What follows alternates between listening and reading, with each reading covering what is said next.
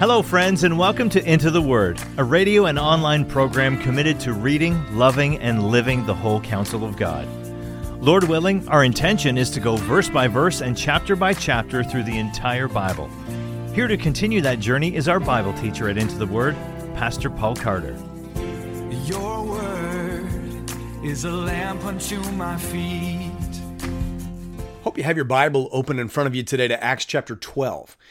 Chapter 11 ended with the story of relief being sent from Antioch down to Jerusalem by the hands of Barnabas and Saul. F. Bruce, in his book, Paul, Apostle of the Heart Set Free, dates this visit as occurring around the year AD 46. Now, some scholars dispute that, but it does seem to roughly correspond to the opening words of Acts 12. Luke says that about that time, Herod laid violent hands on some belonging to the church. History suggests that Herod died in AD 44, and we know that event followed hard upon his decision to have James killed, because those events became linked in the popular thinking of Christians and many Jews at the time.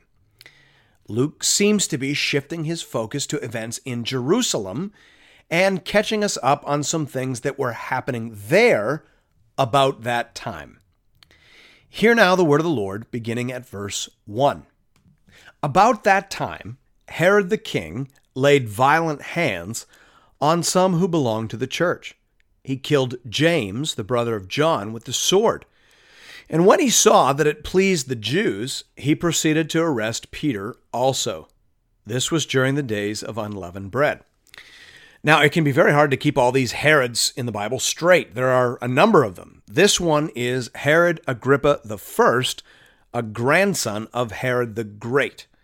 He worked hard to maintain a good standing among the Jews, particularly the Pharisees, and therefore it comes as no surprise that he would attempt to curry favor by arresting and executing leaders of the early church.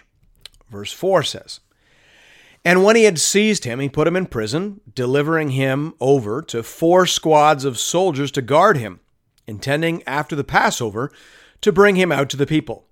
So Peter was kept in prison, but earnest prayer for him was made to God by the church." Now, I imagine that you could write a pretty useful book on prayer from just that one single verse. You could point out, first of all, that the prayer was earnest. The Greek word there means intently, fervently, or constantly, and probably all of those are intended here. You could point out, secondly, that the prayer being offered was specific. It was for him, for Peter. It was, thirdly, to God. Prayer generally should be made to God the Father through Jesus Christ with the help of the Holy Spirit. Finally, you could point out that this prayer was prayer by the church. It was corporate prayer, and that I think would be a useful model. Prayer should be made in earnest, with specificity, to God by the gathered church. That works as a model. But it does not necessarily guarantee results. James was executed. Peter was released. And I don't think we're to assume from that the church didn't pray for James. I'm sure they did, but prayer doesn't guarantee results. Even good prayer, properly offered, does not guarantee results. Prayer is not the means by which we twist God's arm. Sometimes we have not because we ask not, but sometimes we have not because God wills not. And we need to be careful to see both of those truths in Holy Scripture. James was not released, but Peter was. And verse 6 tells that story. Now, when Herod was about to bring him out, on that very night, Peter was sleeping between 2 soldiers, bound with 2 chains, and sentries before the door were guarding the prison. And behold, an angel of the Lord stood next to him, and a light shone in the cell. He struck Peter on the side and woke him, saying, "Get up quickly." And the chains fell off his hands. And the angel said to him, "Dress yourself and put on your sandals." And he did so. And he said to him, "Wrap your cloak around you and follow me." And he went out and followed him. He did not know that what was being done by the angel was real, but thought he was seeing a vision. When they had passed the first and second guard, they came to the iron gate leading into the city. It opened for them of its own accord, and they went out and went along one street, and immediately the angel left him. When Peter came to himself, he said, "Now I am sure that the Lord has sent his angel and rescued me from the hand of Herod and from all that the Jewish people were expecting." When he realized this, he went to the house of Mary, the mother of John, whose other name was Mark, where many were gathered together and were praying. Let's just pause here to explain that this is the same John Mark associated with the Gospel of Mark. Apparently, his mother was very wealthy, which would explain his excellent education and his qualification to serve as Peter's translator and scribe. Let's notice also that the church is still praying. This was obviously a multi-night, all-night prayer meeting. Fervent prayer is constant prayer. Verse 13. And when he knocked at the door at the gateway, a servant girl named Rhoda came to answer. Recognizing Peter's voice, in her joy, she did not open the gate, but ran in and reported that Peter was standing at the gate. They said to her, "You're out of your mind," but she kept insisting that it was so, and they kept saying, "It is his angel." Now, many Jews believed in guardian angels, and some appeared to have believed that the angel would even look like the person that they were guarding, and that seems to stand behind the rather comical confusion that Luke is narrating here, verse 16. But Peter continued knocking, and when they opened, they saw him and were amazed. But motioning to them with his hand to be silent, he described to them how the Lord had brought him out of the prison. And he said, "Tell these things to James and to the brothers." Then he departed and went to another place. Now, the James in this case obviously refers to the brother of Jesus, not the James brother of John, who was just executed earlier in the story.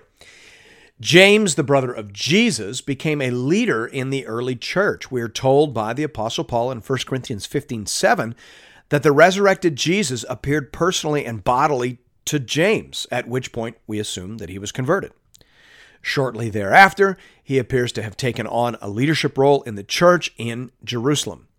He seems to function as a sort of chairman of the board at the Jerusalem Council in Acts 15. And he is well attested in extra-biblical sources as a leader of the early Christian community.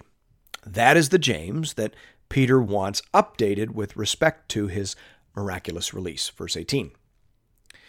Now when day came, there was no little disturbance among the soldiers over what had become of Peter. And after Herod searched for him and did not find him, he examined the sentries and ordered that they should be put to death. Then he went down from Judea to Caesarea and spent time there. Now Herod was angry with the people of Tyre and Sidon. They came to him with one accord, and having persuaded Blastus, the king's chamberlain, they asked for peace, because their country depended on the king's country for food.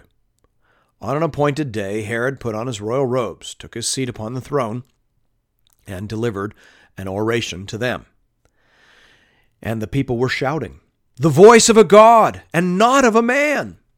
Immediately, an angel of the Lord struck him down, because he did not give God the glory, and he was eaten by worms and breathed his last. Josephus, the Jewish Roman historian, records a very similar version of this story, and also attributes the death of Herod to the fact of his unusual hubris in allowing himself to be spoken of as if he were a god.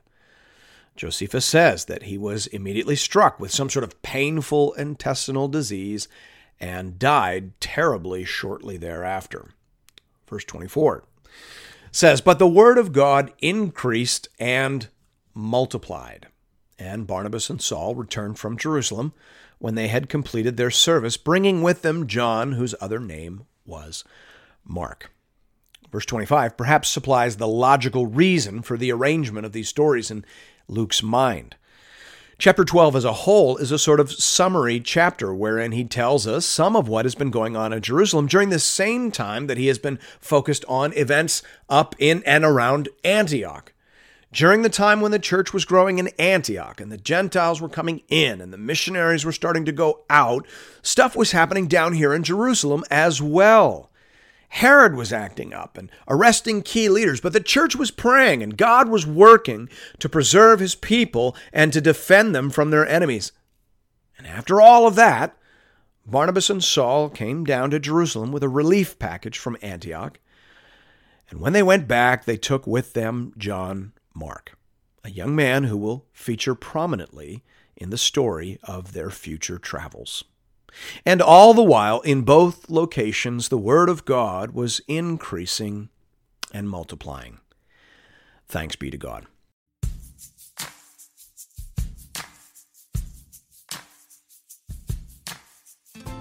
And thank you for listening to another episode of Into the Word. If you've appreciated the Into the Word ministry, I'd like to personally invite you to pay it forward by supporting one of our preferred mission partners. For the remainder of this year, we are highlighting the church planting ministry Mile 1 in St. John's, Newfoundland. Newfoundland is classified as an unreached population, with less than 2% of people identifying as evangelicals. Mile 1 Ministries is committed to helping healthy churches plant other Bible-believing, gospel-preaching churches.